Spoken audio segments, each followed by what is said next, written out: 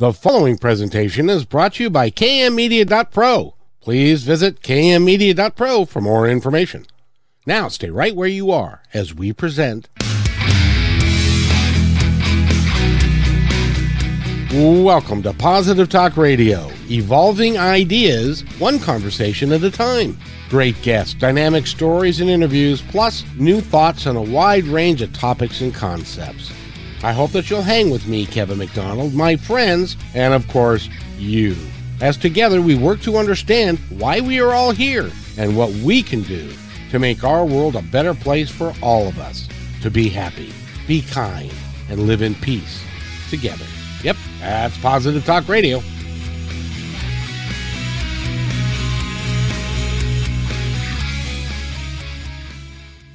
And welcome, everybody, to another episode of Actually, this is a worldwide episode of Positive Talk Radio. My name is Kevin McDonald, and we have got I got to tell you, ladies and gentlemen, this is an amazing human being sitting over there, and we're going to talk about all of his stuff and what he does. He's a performance coach, but we're going to start with his background and where he came from and that sort of thing, starting with the fact that, you know, when you were born, and by the way, welcome to the show, Dr. Rahman. Thank you so much, Kevin. When you were born, I'm sure your parents were heartbroken when at 6 months you contracted polio, and which caused a lifelong affliction, didn't it? That's right, Kevin. Yeah, they were devastated. I mean, I was born to a poor family in a remote part of India. And just after birth, I think in about 5 to 6 months, I contracted polio. And just like any other parents, they were devastated too. And they knocked every door, I guess, every clinic, every hospital. But, you know, polio is irreversible. Once you get it, you get it. So it's going to stay with you forever in your life. So you're right. You know, it's interesting, though, in hindsight, when you're looking back on your life, and you hate to say anything is a blessing, but in your case, it almost was a blessing, wasn't it? Uh, yeah, I think at this stage of my life, I would certainly agree. Even though it didn't really appear to be that way when, I was kind of struggling in my childhood. Of So course. it was quite a transition. But eventually, at one point of time, I did realize that, what I have, I have. There is a book, famous book, they say, what you got, you got. So you gotta need to just make best use of that. Exactly. Well, what it allowed you to do was, because of the disability, because you couldn't get out with the other kids and stuff, you ended up working and reading and learning a lot of different things over time, didn't you? That's correct, Kevin. In fact, in the beginning, I kind of thought that, I'm tied to a chair. I don't have that much mobility. And, when you are tied to a chair, you can't play with the kids.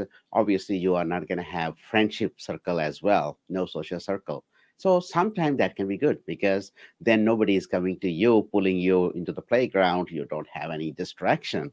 So it gave me quite a time that I thought, if I can't walk, if I can't play, there's something I can do while sitting on a chair. So learning books, reading books became my first step.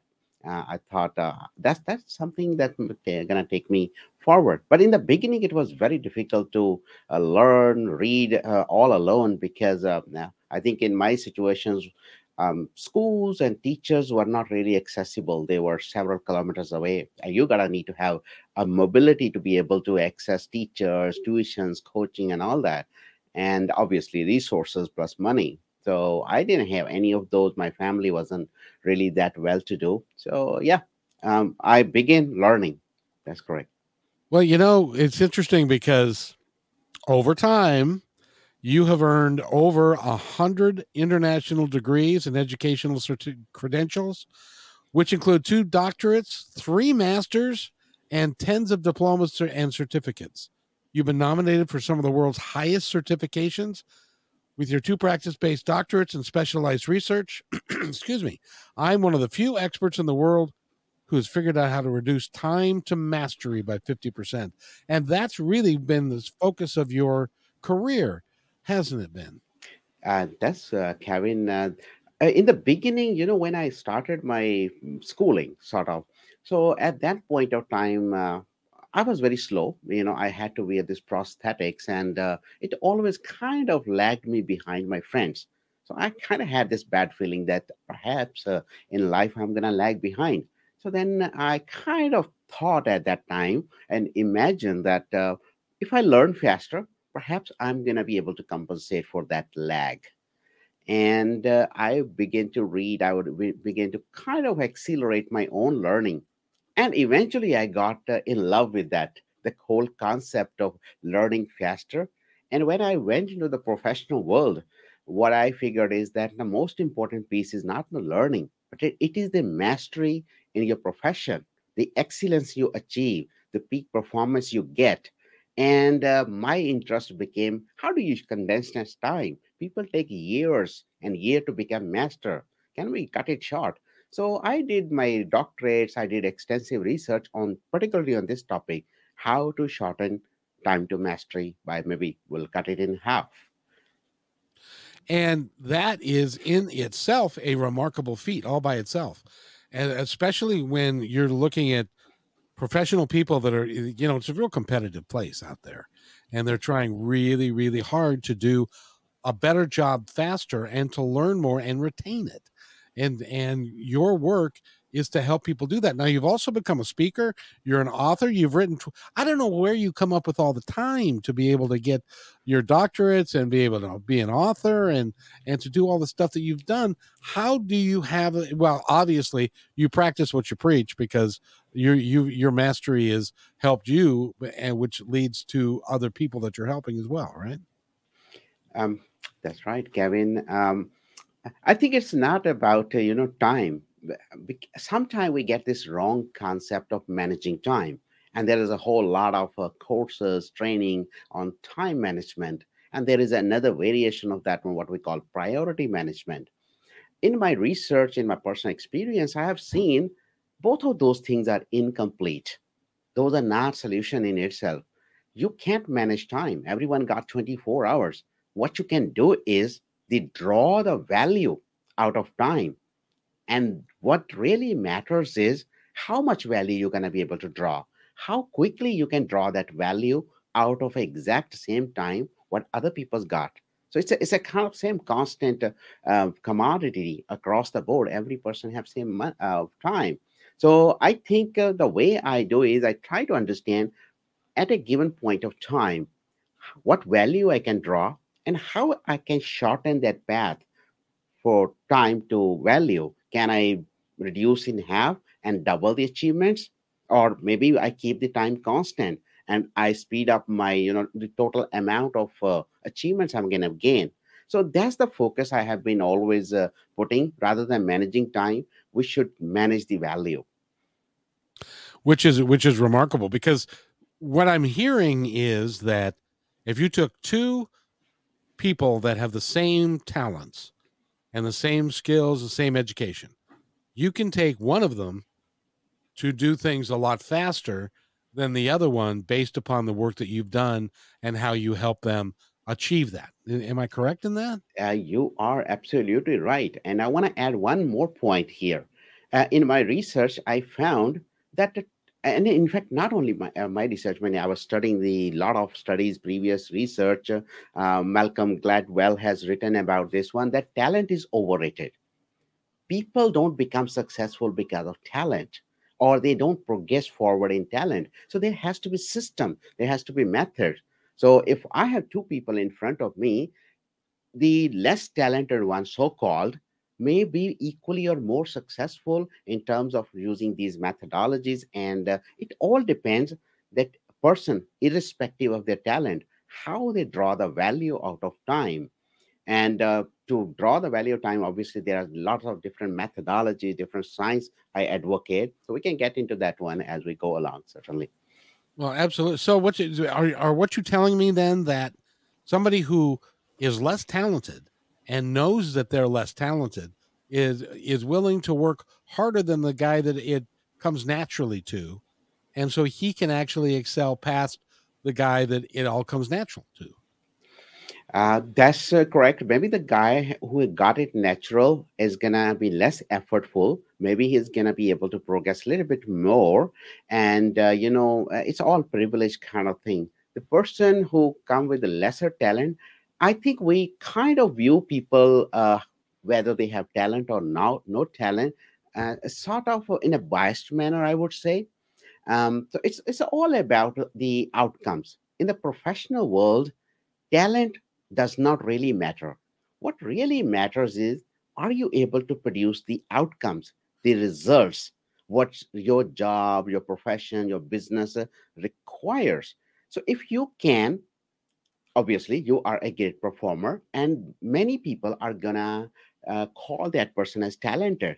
But even though that person is using some sort of systematic methodologies, the 40 years ago there was research that was done, and it has been still proven correct, that the big world's biggest and the most talented musicians or sports person, they had years and years of practice behind them, and they found that the talent only contributes to 1 to 2% of those successes. Remaining is all training methods and strategies.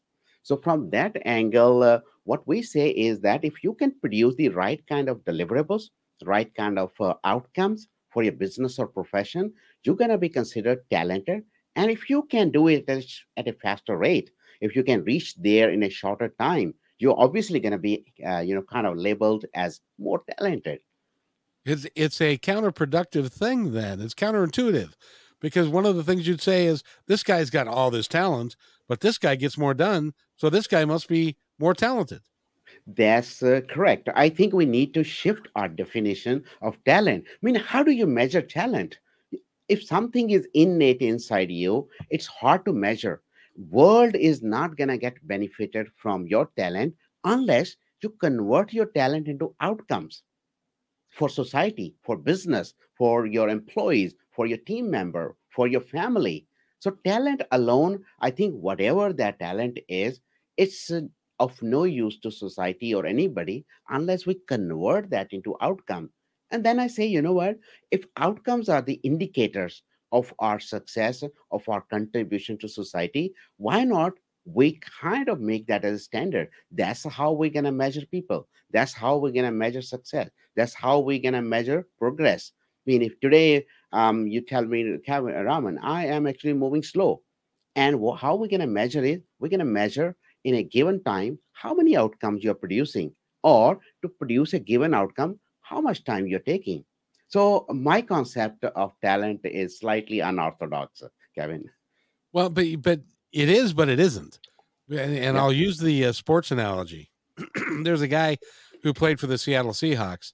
He was drafted by the Houston Oilers at the time, and he was traded to the Seahawks because they didn't think he was all that good, and stuff. And so he came to the Seahawks, and his name is Steve Largent, by the way, and Mhm. he became the all-time leader in passes caught, yards, touchdowns in the history of the league because of his work ethic and because he could figure it out. So the outcome that he produced, even though he was not the fastest guy, he wasn't but he was so smart. He was really smart, but he wasn't drafted for his speed or any of that, but he could produce the outcome, and so he became the premier wide receiver of his time, and that's kind of what you're talking about, isn't it? Yeah. It's not it's Yeah. it's not necessarily your natural ability; it's what you do with it, and also how hard you're willing to work, and if you have the systems in place to get it done.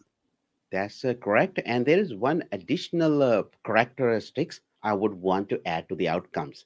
So it's like this: if you produce an outcome one time, that's not enough. Your outcome needs to be consistent every time, every customer, every ground, every player, every situation.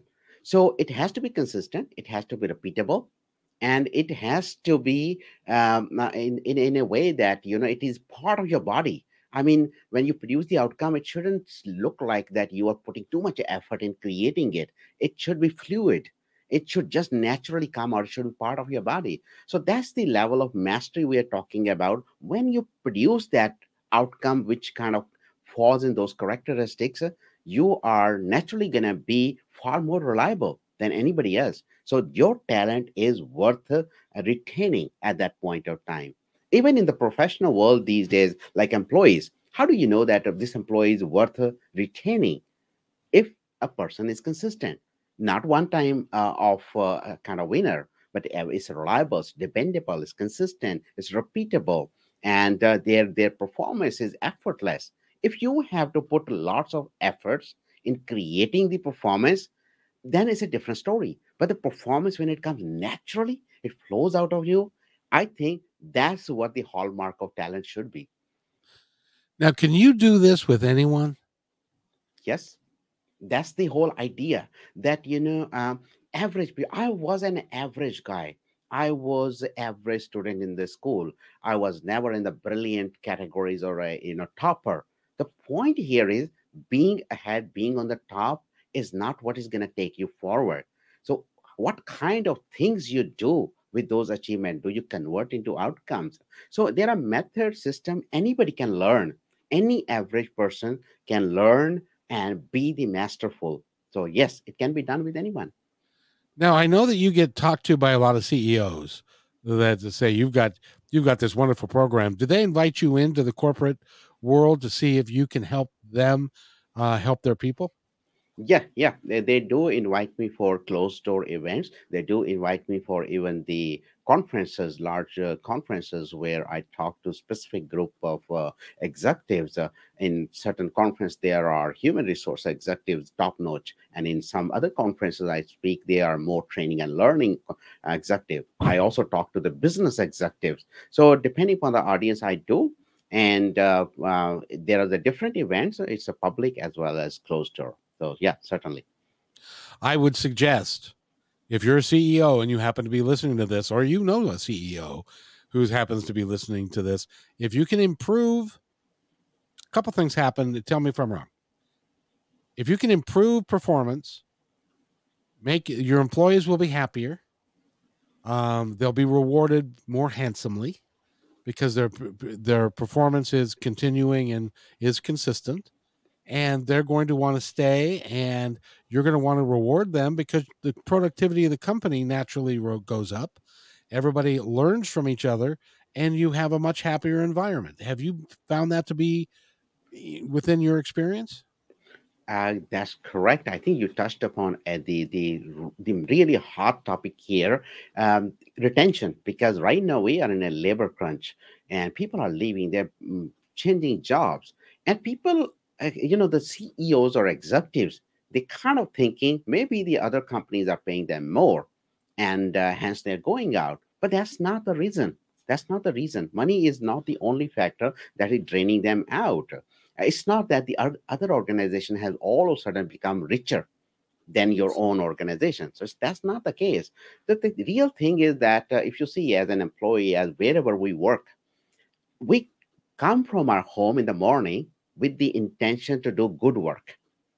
And when we go back home, we want to walk out of the office, going back to our family, feeling good. Yeah, I did today really good. I achieved something.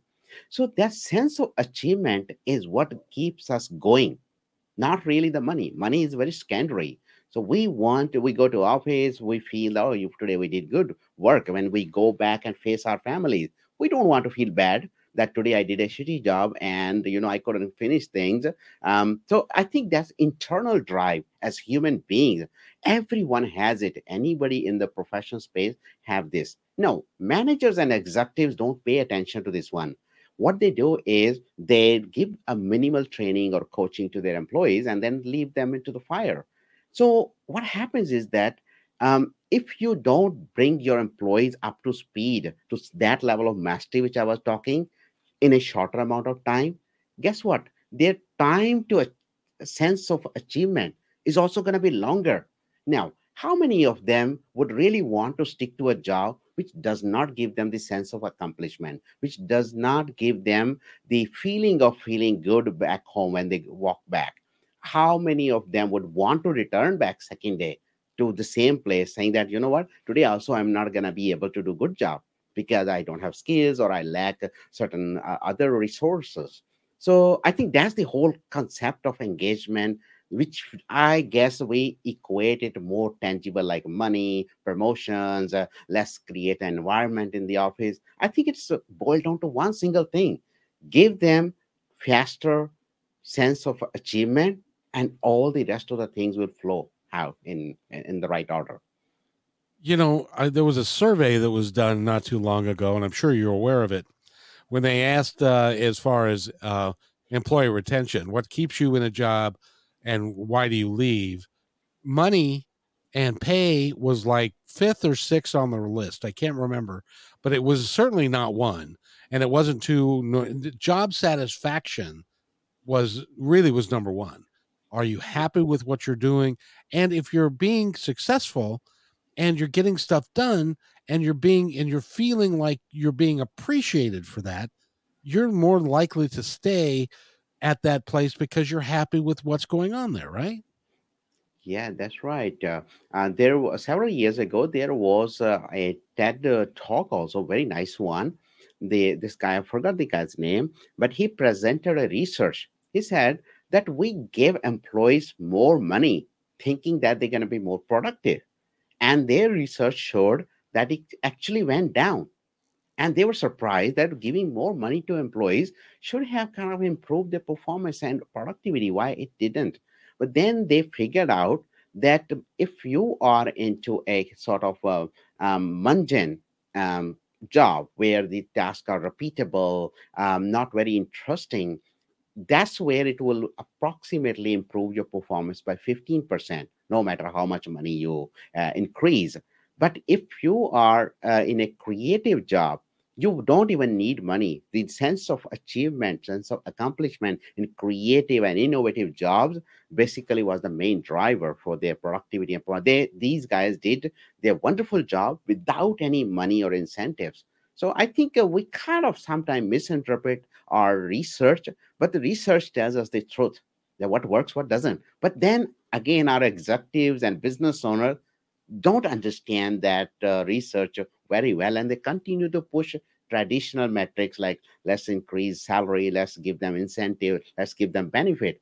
But then research says it's only going to improve performance of those employees who are at a ground level, maybe mundane job, and their job is kind of repeatable sort of, but not creative. And the world today needs creative jobs, complex jobs.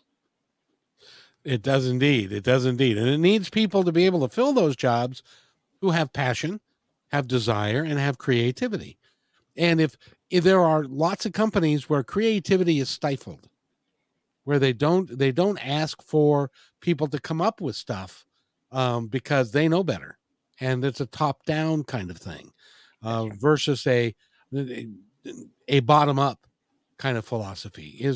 Where do you sit on that? Are you a top down guy or are you a bottom up guy? I think there has to be balance. There are always going to be benefit of going bottom up, because then you look at that how the work is done. I think the foundational problem in some of the businesses and organization is that they are too customer centric, and some of the organization are too stakeholder centric. They say we work for stakeholder, we make money for them, they invested money here, our job is to basically make them happy. So that's their focus. The customer centric one is they say we build things for customer. If customers don't exist, we are not going to be able to sell, we can't make money, we can't give salaries to the employees. But what they really forget is employees are the one who are actually producing the entire chain of things. There are people who are producing things. If they don't produce it good, it will never reach customer. It will never make enough money for stakeholders. So I think in the world for the last 5 to 10 years, most businesses have tried to become customer centric, and they lost the focus on being human centric or employee centric. If just for a moment, for maybe for an experiment, they do it for fun. Okay, let's try the entire philosophy of employee centric. They will be able to turn around the result far more quicker. In my research with the 85 world's biggest leaders, I did that research for about 10 years. This thing kind of stood out that all those leaders were employee centric. Single thing they believed is, let's make our employees better, let's make our managers better, let's make our leader better. Rest of the things, metrics for the businesses, revenue, customer satisfaction, everything will automatically come out of that. I love your philosophy, and I couldn't agree with it more. I was in the restaurant business for a long time, and as a general manager of a restaurant, I had like 75 employees and three or four managers and all of that. And what I found was, if you incented people from at the very basic level, the dishwashers, the bus people, even the waiters, and to do a good job, because they will make more money, and you provide them the opportunity to make more money, they will, because they're doing a better job, more people will come to sit in the restaurant because they like it. And so the company does better when the employees do better than the reverse, which is the company does better when the customer walks through the door, but the employees are the one who touch them. They touch them, and they touch every person that comes through the door. You don't, as the boss. I didn't have contact with every customer, but they did. So it was up to me to make sure they had all the tools they needed to do a good job and wanted to do a good job. Yep, that's perfectly right. I think when we are too customer centric, employees tend to satisfy customer because they want to satisfy or make their managers or leaders happy. I guess that approach does not work. When you are employee centric, you tell employee, I care for you, and you give your customer the same level of care what I am giving you. Then guess what's going to happen? They are not going to do the job to impress their managers or leaders. They're going to do the job to impress their customer automatically, because they will feel good. They will get the sense of achievement, as I talked earlier. And that basically does the whole wonder in the business world. But this is a very simple philosophy. For decades and decades, we have been using. But ever since we have over corporatized our organizations, I would say, I think somewhere it kind of lost.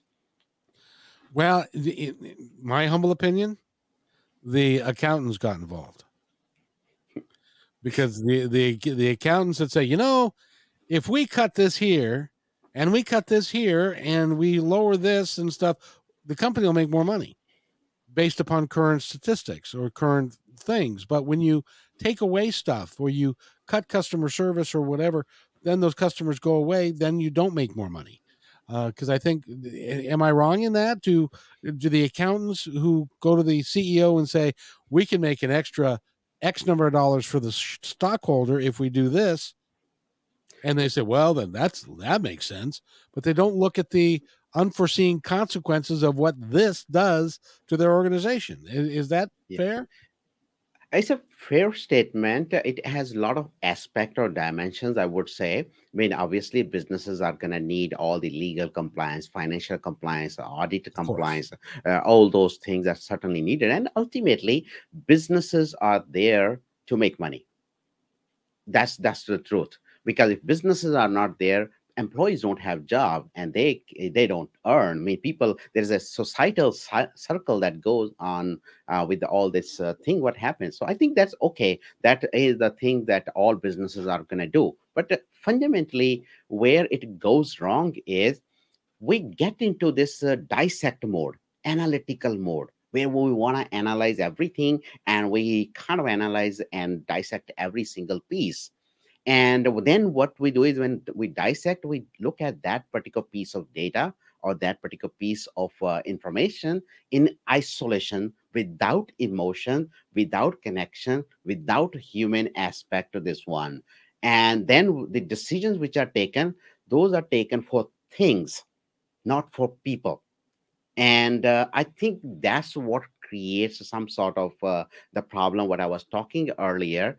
But what if the businesses take a more integration approach, or what I call synthesis approach? In the synthesis approach, you don't dissect things, You have different parts. You have human part, you have employee part, you have financial part, but then you synthesize everything together, or you integrate different dimensions together to make a collective decision or improvement what is really needed. And then you figure out we're going to need to improve financially, we're going to need to improve from a people standpoint, manager standpoint, and all that. And more and more business unit they create, because every business unit have their own job security problem, and they're going to invent some kind of a dissection methodologies or analysis to survive in that job. But I think that's what happens when organizations become bigger. They have so many business units, so many departments, so many cells, so many task force, and all of them, rather than synthesizing things, they basically disintegrate things. So that could be one big cause that creates these that sort of problem, disconnects. Have you ever seen? I can't remember in my working life. The amount of turnover and the amount of people that are leaving their jobs. They're calling it the Great Resignation. Have you ever seen anything like what we're going through right now? No, it is, I think, unprecedented, this one, in terms of what is happening. But I think maybe it's more of a problem, it's more of a not really people leaving. Problem is we are not able to retain people, and because we are not able to develop people fast enough. Imagine that you come to a job, and I promise you, Kevin, I'm gonna get you become a star player in your job within 2 months. You stay with me.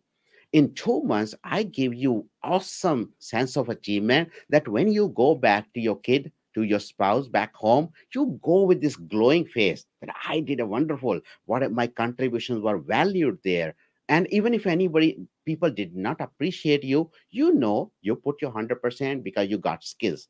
And you achieved some outcome which you are happy about, because in future you're going to be proud of that one if you made some real good contribution. That particular part of speeding up the development of people is the core of this, which I think across the board is missing. Pandemic has kind of made it worse, and I can tell you that in most corporation, managers are worked out. Managers spend most time either developing slides, or doing an Excel based analysis, or full day attending meetings. They have zero time for their employees to develop them. And this is fundamentally the problem. If as a manager, I don't even sit with you, I don't care where your skill set is going, I don't care where your sense of achievement is going, I don't care whether you're contributing to your best of ability, you're going to leave, because I'm not valuing you enough. So I'm not paying attention to your development. So you're going to leave. And not only you, all the other people I'm going to ignore are going to leave, because my leaders are keeping me busy in the meetings and all that. And I think this is the problem. We get our manager to focus on things, not people. I couldn't agree more. I've worked in a number of companies that I'm not even sure that the CEO or the manager of the plant or wherever I was working could actually find their way to the employee lunchroom. That's right. That's perfectly right. I mean, I'm in a corporate too, and I do find that is very challenging. So I think our organization, the way we do businesses, the speed with which we are doing the businesses, those are not allowing. And there is another piece, very important piece, and that stood out in my research, and I wrote several pages in my thesis when I submitted, and that was this: the organization who do wonderfully, they actually develop their managers, Yep. and then manager will take the same philosophy downhill. So that was the turning point in my research, when I figured it's the managers who are fundamentally developed, and that's how they learn different behavior. If you're not going to coach your manager to take that kind of role, it's not going to come. Because if you ask them about deliverables, KPIs, metrics, and all the things which are only the things, then it's going to stay their focus on the things only. So I think that was the differentiator. So my research was about this: how organizations can shorten time to mastery of their employees. What do they do differently? And one key thing that stood out is managers. They develop managers. Most organizations, their focus is on ground level employees. They feel managers, we are paying enough to managers. As a manager will figure out how they're going to do it. And they develop their employees. They focus on employees, but they forget their managers. All mid-tier, frontline, all managers. So they do leadership kind of philosophies, but those do not really always help very well. I've been in a number of sales organizations, and when they looked at promoting a manager from the ranks or either even from the outside, they'll look for a great salesman. Well, a great salesman may not have the skill sets necessary to be a great manager. They don't. Those are two different things.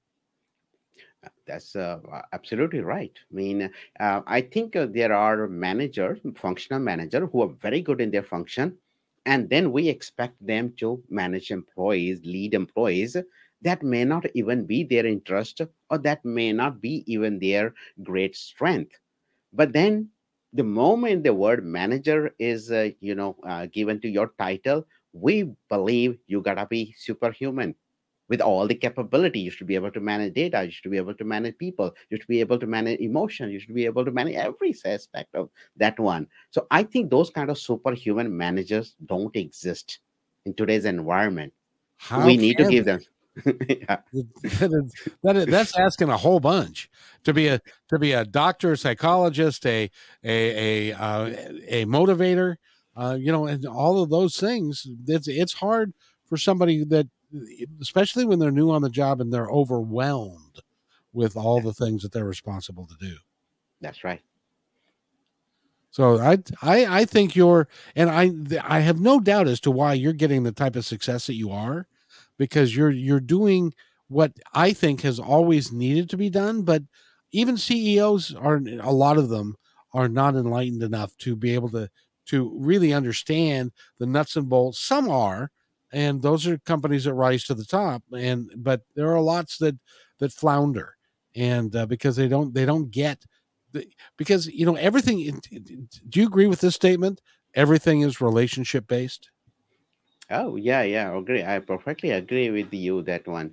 I wrote an article a couple of months ago, and the title of that article is "Leadership is Personal Again," because we kind of lost the touch of the relationship and everything in between. One of the new manager who just got promoted, and he came to me, Raman. I want to discuss something. I will need some mentoring from you. So he told me that his management has put him into some leadership courses programs. He said, "I'm learning this philosophy, that philosophy." So I kind of paused him in between. I said, "Wait a second." I said, "Are you a brother?" Yeah. Are you a father? Yeah. Are you a son? I said, yeah. I said, have you ever, kind of managed the events in your family when your brother's wedding was there? And yeah. Then how all those things you managed really? How you kind of heard all the people together and you created a beautiful wedding experience for your brother or sister. He said, I did this and this. I said, what was that? Oh, that was leadership. So you already leader. Why you have to learn these complex corporate philosophies? Because corporate complex philosophies will make leadership as a thing. So when you make leadership as a thing, you're gonna think that leadership don't exist, it doesn't exist in your home. I say, you know what? If your father, with all sincerity, go on a hard work, earn money to get you the better life, the care you need, isn't it leadership? He say, yeah, it is leadership. I say, your mother, without complaint, give you the food every single day, and she doesn't expect anything in return. And she's honest about this one. She's there, she's present all the time when you need. Isn't it leadership? Yeah, it is leadership. So leadership exists in our homes in form of relationship with our friends, with our people. But we have made this leadership as a so glorious, glamorous entity that okay, you come to an organization, you're not leader, you are a brand new guy, you're gonna need to travel several steps to become leader. um, People don't become leader. Leader is there. It's already there. We have been doing it from our childhood. Only thing is, we just need to realize it. I think we waste too much time in our organization teaching people leadership. when it's inherent in them to begin with. It Um, is there ever since. I mean, in the olden ancient times, nobody had this leadership classes. And why we had such a great leaders in Greece, Rome, Britain, whatever country you name. they did really well. By the way, we're talking with Dr. Raman K. Autry. That's right. And he is in Singapore, so it is now 6:41 in the morning there. And I want to thank you for actually being alive, because you're very animated and you're very good. If you want to go to his website, you can go to www.get dash there dash faster.com. That's get dash there dash faster.com. You can find out all about him. I love your website. It's very pretty. And it's also got tons of things. It's got training, mentoring, coaching, speaking, education, all kinds of things, including the 20. Can we touch on the 20 books you've written over time? Certainly, we can. I don't know how much time you got, but so in addition to doing the work that you do, you've also become a writer of many different genres, haven't you? Yeah, that's right. I have been writing on science. I have been writing on learning, training, development. I also wrote poetry books, and not only that, I also wrote this painting books. Painting books in the sense it's a collection of all my portraits plus techniques how I do it. So I do all sort of books, a multi-genre, and it comes from different dimensions of my personality. Which I got to tell you is you've done a lot of stuff, and you've got so many books and courses on how to use your weaknesses as speed differentiators, um, how to seek the right clarity, speed up your journey. There's tons of stuff, and then the books that you have, and all of that. And now you live in Singapore. Do you travel the world? I used to before pandemic, but during pandemic, all travel and everything got stopped. But now I think borders are opening up for almost all the countries now, so it is going to start probably again. If somebody would like to work with you, how do they get a hold of you? They can go to my website, get dash there dot the dash faster.com. Pretty easy, get there faster. Basically, that's my concept. And they can reach there. There's a contact form, very detailed one. They can choose different option, what exactly their requirements is, how they want to do. And they can send me the requirement. But if it seems a little bit too no, too much of work because we work in the we all got lesser time. They can send me an email at contact at get dash there dash faster.com, and then I will be able to respond quickly whatever they need. So that's one way. But if you want to find me on social media, my handle is pretty easy. It's a Dr. Dr. And then my name, Raman K. Atri, and that's the handle everywhere. You can find me very easily. And if you still cannot find, just search my name in Google. First 200 pages are probably going to be all my name. And by the way, if you can't find him there, you can go to positivetalkradio.net, because this interview is going to be there. It's also on YouTube and stuff. So you can look him up and find him, because I tell you, he would be somebody that could really help you if you're struggling as a manager, or you're struggling as an employee, and you don't feel like you're progressing as fast as you'd like. He can help you get to where you want to go, and you're a great testament to somebody that's taken a disability when you were a child and turned it into a real strength for you, because you can help people in a great way, and you can help them make more money too. That's right. That's right. I mean, I think once we save time, you progress faster, and then you can achieve your destination where you want to go. I think money comes out of that one automatically. Money cannot be the prime goal. But the thing is, as I was saying, value of time. Once you shorten the time, the money automatically doubles up correspondingly, or maybe threefold, fivefold, whatever, depending on what kind of business, what kind of career you are in. So imagine that if you are a manager and you could become a vice president in a much shorter time. Now you know how it's going to scale up in terms of your salary, in terms of your income and everything. Oh yeah. Oh, indeed. Mm. By the way, I got to ask you, if you were the I'm going to take my magic wand here. I'll take this and I'm going to give you my magic wand here, and I'm going to make you a CEO of a mid-sized company in the United States. And you walk into the place, what are you going to do on your first day? I think first day I'm gonna get rid of those complex, multi-layer, multi-divisional organization structure. That's very ineffective. We'll remove the barriers. We create synthesis. We integrate things. I think a couple of minutes ago you asked me how I wrote so many books. I think fundamentally what we love our professional life so much that we dissect our dimensions. So once you integrate different dimensions of your personality, you can do multiple things at same time. And that will be my concept there, that as an employee, as manager, bring your personality into the business. Don't be business people. Don't be just things. Don't just work with data. Don't just work with the customer. So once you bring your personality, your whole existence into work, so that you don't have to worry about work life balance, rather you focus on work life integration, where you integrate your personal dimension with the work dimension nicely, seamlessly, that it become your part of body, and you feel happy everywhere. You are outside of it, you're inside of it, you're at home, you feel happy everywhere. So I think that's the number one thing I would like to do, if I would be a CEO or something.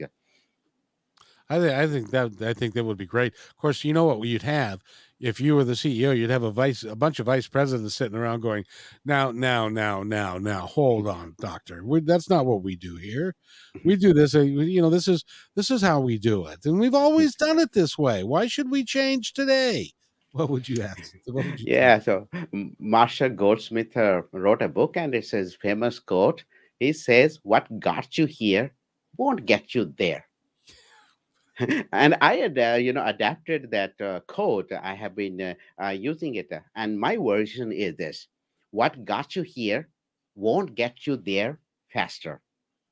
So if you really want to go faster in terms of as a business leader, even if you are vice president, don't you want to shorten your success, where you become world's top notch leader in a much shorter time, which probably you are not today? Wouldn't you want to go there faster?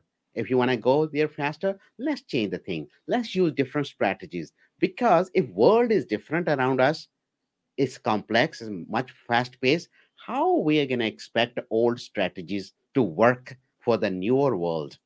The newer world is going to need newer set of strategies, very specialized one.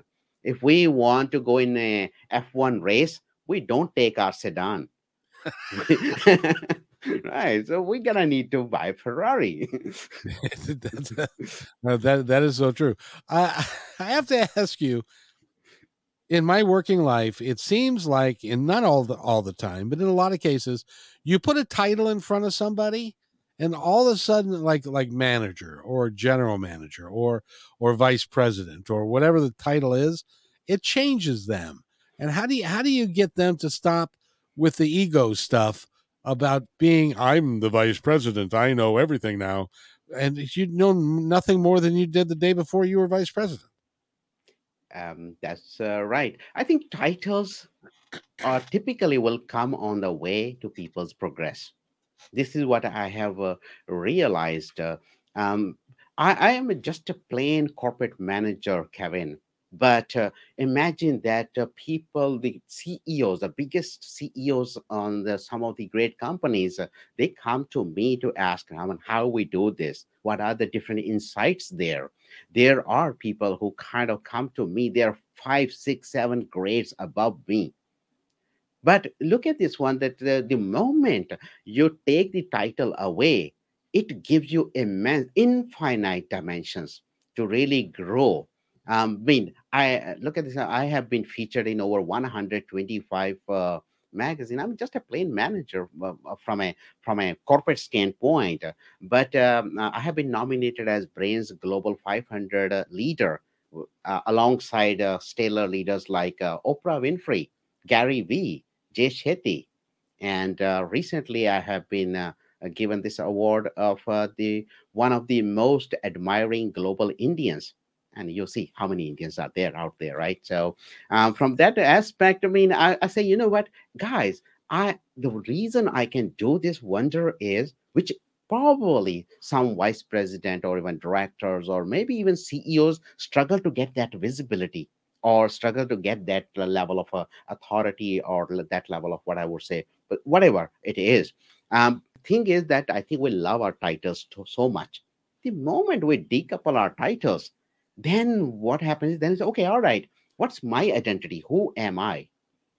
The If I take the title away from any manager out there, director out there, I think they feel naked.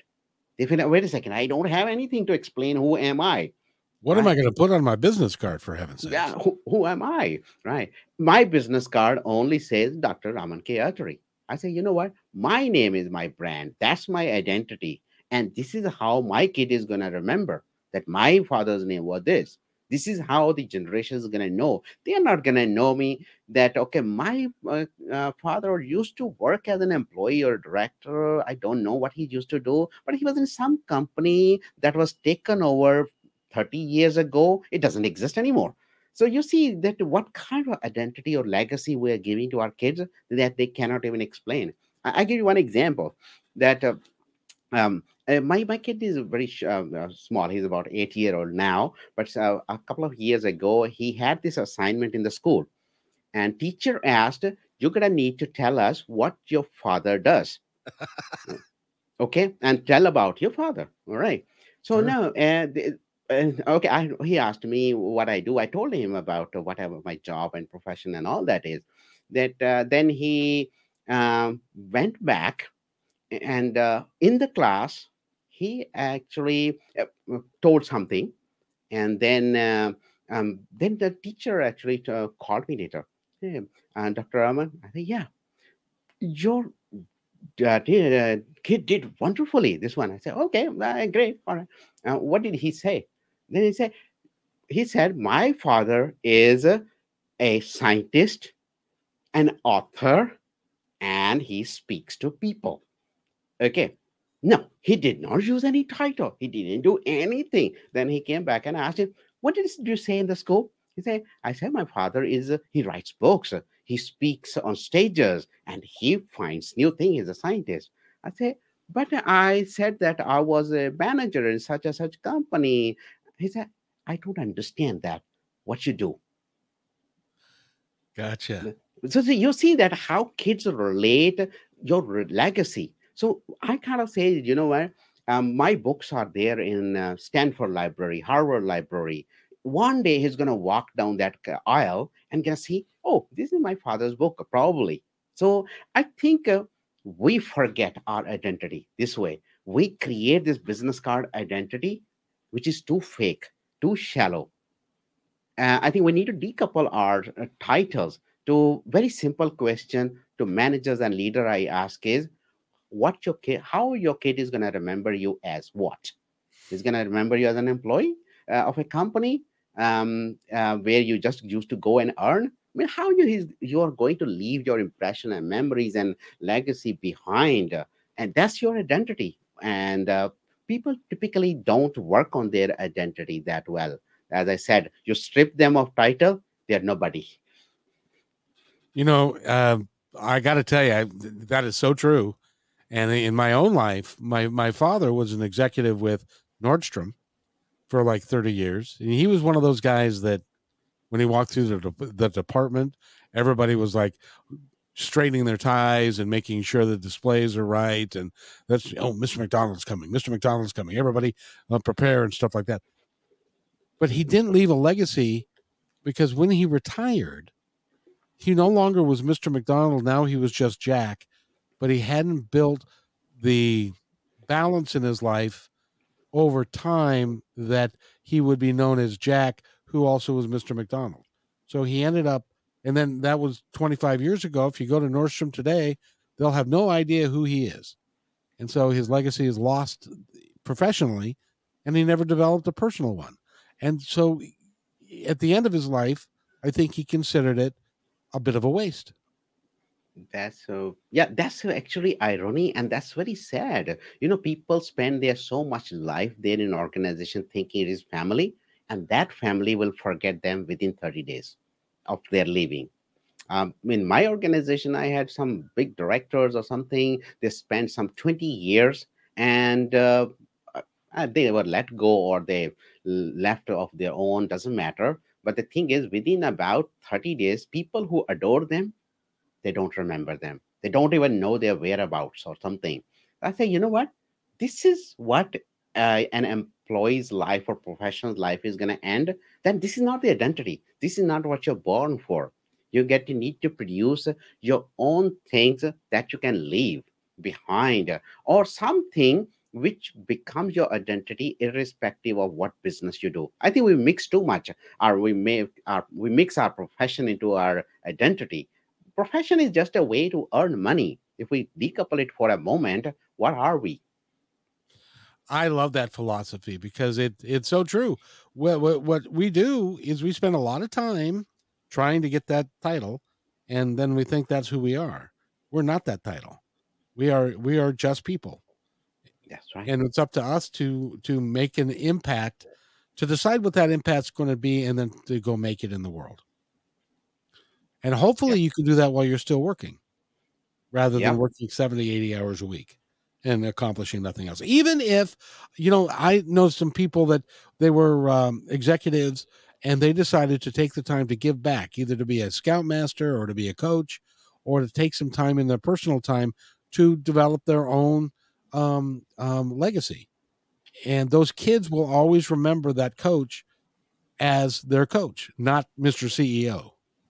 Yeah, I agree, agree. And I think in today's environment, one thing that needs to happen is, which doesn't, it's not happening right now. Most of the experienced CSC, CEO or experienced executives, leaders, or those people who have accumulated a lot of wisdom, they what they do is they say, you know what, I am going to start giving back to society when I retire. Then I have plenty of time, then I'm going to coach people. But the problem with this, when you are 70-year old, the wisdom you have is no longer relevant to the world at that time. World has already progressed forward. So what's the point of giving at that time? So I think the whole thing about this money, it needs to go across. Even if you're 30-year old, okay, all right, 30 years is good enough. You learned enough from your experience. Why not to share immediately? Why not to start coaching right now? Why not to mentor right now? So many of the managers and leaders I talk, I say, you know what, you got a good experience. Why don't you start coaching, mentoring some people, maybe free? You don't have to charge anything. They say, oh no, no, I think I'm not there yet. Once I get accumulative this mass of wisdom, kind of crystal ball, then I will start doing. I said that's never going to happen. Your crystal ball is going to be useless for those people because they're going to be far ahead of you. They're going to need things at a much faster pace, and your strategies, what you ran through your life, as Marshall Goldsmith said, it's not going to work for them. So what's the use? So you're going to be, your knowledge is going to be irrelevant. Maybe you write a book at that time. These are the things I did in last 50 years. Even that's going to be irrelevant because for the next 50 years, organization employees and leaders are going to need different things, not what has already happened. So I can't keep telling people that if you have idea, you write book now. If you have an idea in your brain troubling you so much, you go for TEDx talk now. If you have something really troubling that things are not working fine, go fix it now. Don't wait for your retirement. One of my better friends, where I was working, he was a fellow bus driver in Seattle, and he retired at 64. He'd worked 20 years, and he'd worked 50, 60 hours a week, and he'd saved up some money, and he was going to get into a mobile home or a motor home, and he and his wife were going to travel the United States. We're going to have a great time. He retired at 64 and he had a heart attack at 66 and never did any of that, which he could have had he not worked so much as he was younger and doing different things. So enjoy the time that we've got here, because you don't know when the expiration at the bottom of your foot is going to expire. And so just, and I agree with you 100%. Make your mark, change your, create your legacy, do what you're going to do while you can and have the opportunity. That's right. And you need to do it faster because time is not waiting. So there's a time involved in producing your wisdom into an outcome which is useful for the society, for business, organization, employees, or team members. So problem is that the time you take to produce those outcomes will make it obsolete by the time you bring it down to people or to the market. So that's a fundamental reason why I set up this gettherefaster.com. That, okay, let's all shorten it together, because then you will be able to put your outcomes in the market or in society faster, and you will be able to see it flourishing, that when people can use it. And at the same time, it's going to give you additional time which you can enjoy in your vacation with your family, whatever you wanted to do otherwise. Absolutely. I've enjoyed our conversation today, sir. I the last time we talked, I also enjoyed that conversation. You really are very gifted at what you do. Thank you so much, Kevin. It's my pleasure. I mean, I love your show. It's longer. We can get into the, depth, and perhaps your audience who are listening it can actually draw some useful tips for them, so that they can use in their life. I think so. And that's why I love to have you on. Will you come back and can we do this some more? Kevin, yeah, I am. That means you got to get up at 6 o'clock in the morning, but or 5 o'clock or whenever you did. No, it's okay. Timing is not a problem. We can do that whenever I have the next milestone or something. I would love to bring back a fresh perspective. And this time, since we talked last time, I gotten to do a lot of talking with the people, a lot of other research.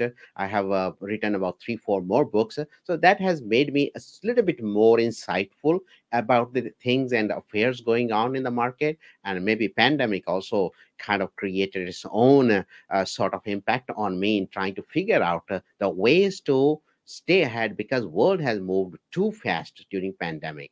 And I kind of wanted to give people something, a tool, method, science, to really stay ahead of the market. So next time when I do something breakthrough or something which is more useful for people, I would love to come back and share with your audience. I would love for you to do that, and because you're never going to stop learning, you're never going to quit. You're going to just keep on going and develop new things, and that's just that. I couldn't think of anything more. And your son should be very proud of you, because you've developed quite a legacy in your life. Yeah, I'm hoping so. That I think I kind of already begin to sign in how he selectively tell people about what he wants to tell. So that actually tells me that, the kind of work I might be doing in corporate, he's not very proud of, or maybe he doesn't even understand. And even if he understands, he's probably not gonna be proud of. Maybe he's gonna think, okay, that's just a way my papa brings money home, or sort of we kind of keep running our families. But the things he's gonna look for being proud is gonna be different. I mean, the other day I got the package in the mail, and I had my picture on the magazine cover. Um, it's just a paper, but you see that, you can see the light getting lit up, and it's a different feeling, because they don't see that one happening around with their friends. They would want to show their friends or something. So I hope that he feels proud. But ultimately, if we do with good intention anything, it's automatically gonna make people proud and gonna leave legacy. I couldn't agree more. And when I was growing up, my dad would leave and then come home, and I had no idea what he did for 10 hours in between that, until I turned 18 and went to work for that company. And then I figured, then I was proud of him, because within the confines of that company. But prior to that, when I was growing up, I had no earthly idea what he did. So it's great to develop a legacy and write a book, follow your passion, do what you like, and do it before it's too late and you can't do it anymore. Yeah, exactly. And that's the fundamental reason at gettherefaster.com. If people, the audience is listening, you want to write a book, I have the coaching session there. You sign up. I will teach you the entire step of, it doesn't matter it's a poetry book, it doesn't matter it's your personal story, doesn't matter it's about your father. How you gonna be producing that wisdom out very quickly. And the idea is, let's bring your wisdom out to the market and to the society quickly so that people can value and get value out of what you know. If you like that one, I will be willing to help you. And if you want to kind of progress faster, check out my website and see where there are a lot of things. I have free ebooks also. Go ahead and download, and you will be able to learn a lot of things from there. So I would love to help. That is just awesome. By the way, we've been talking with Dr. Raman K. Attri, and go to his website, which is www.get-there-faster.com. Learn all of his information. It's going to take you a little while to go through his website. That I can tell you, but you can do it faster because he's going to help you. So go give him a call and work with him. It would be great. So, Doctor, thank you so much for being here. Kevin, it was my pleasure. Appreciate you have an outstanding show. I love the depth you go into, and I love the questions, and you explore all dimensions. Keep this one up, and thank you so much. Oh, you're so welcome, and I just love the work that you're doing, and we'll just stay in touch. And I'm waiting for the next epiphany to come through. Certainly. So wait right there, Doc. I'll be right back. Thanks for enjoying this episode all the way to the end. Please give us a like and subscribe to this channel. This has been a production of kmmedia.pro. Please visit our website, oddly enough, named kmmedia.pro, for more details about us and our mission, which is to provide great positive programming designed to inspire us all. I'm Kevin McDonald, and I'm proud of these shows, and I truly hope that you'll like them and share them with friends and family. So on behalf of our entire team, remember, be kind to each other because each other's all we've got. We'll see you next time.